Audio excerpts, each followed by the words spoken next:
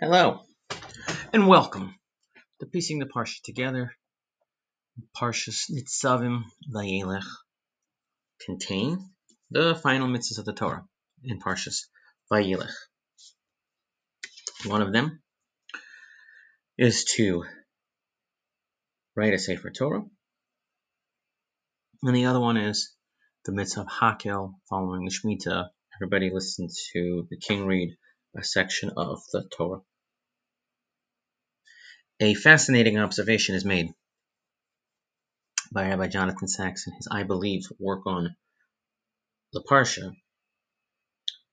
that we see from these two mitzvahs sort of a call for renewal or some sort of repeat. Every individual has to write a Sefer Torah. Even if you have Svarim or you purchase a Sefer Torah, there's still a mitzvah to write it. And the idea of Hakel, again, bring all the people together, men, women, and children, every 7 years. And if the Shemitah year was in some way a year where they could take a break because they weren't allowed to farm and maybe there was more focus on learning, nevertheless, you still have some sort of renewal ceremony, a repeat ceremony. So it is fascinating to see.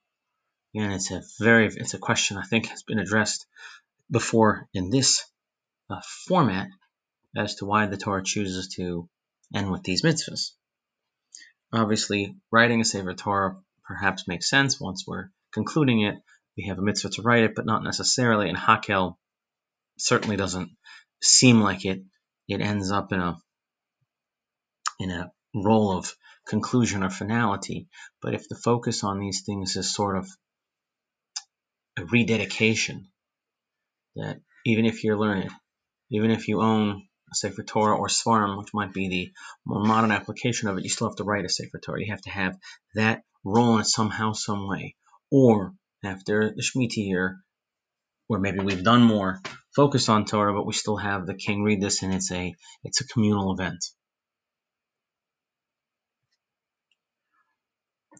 Rabbi Sachs will go on to develop Hakel further by quoting from the Rambam, and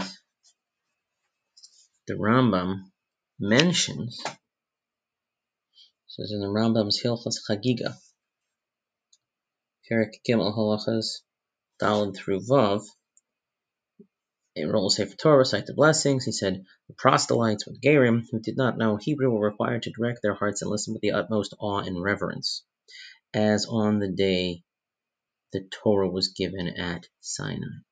So it emerges, I guess, from the Rambam that there's an element of Maimed Har Sinai here.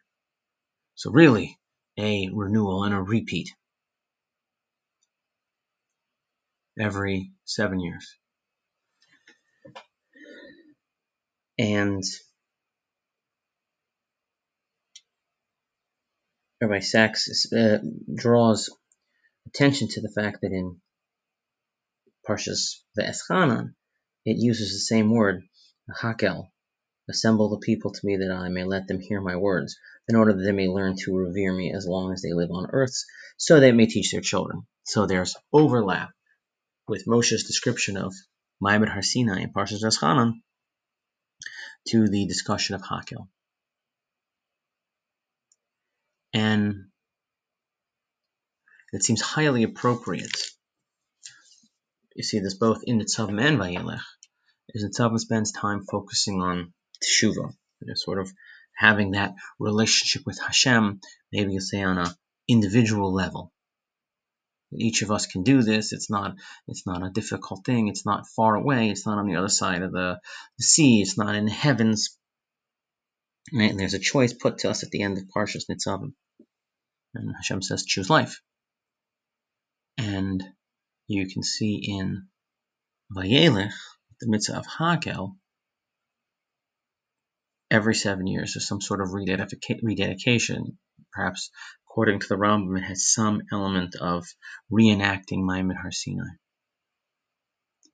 And we read these Parshas at the end of the year.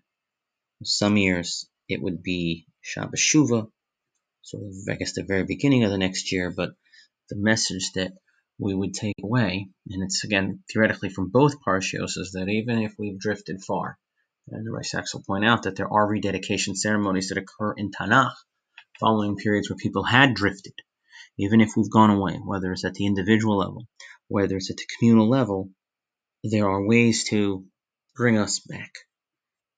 The Teshuvah process of Nitzavim, and for that matter in Vayelech, the idea, the individual focus on the Torah, write it, see the words, and then as a group of people, you have this, communal gathering where you read through Sefer Dvarim. Seems a very appropriate thing to have at the either end of the year, right before Rosh Hashanah, or for the Shabbos that is between Rosh Hashanah and Yom Kippur, the Shabbos Shuvah. Right? This idea of recommitting or renewal in that relationship, it sometimes can get frayed, but the Torah presents us with these two Parshas ways to reconnect that relationship. Wish everyone a wonderful Shabbos and a Ksiva Chasima Tova. Thank you all for listening. We look forward to seeing you again.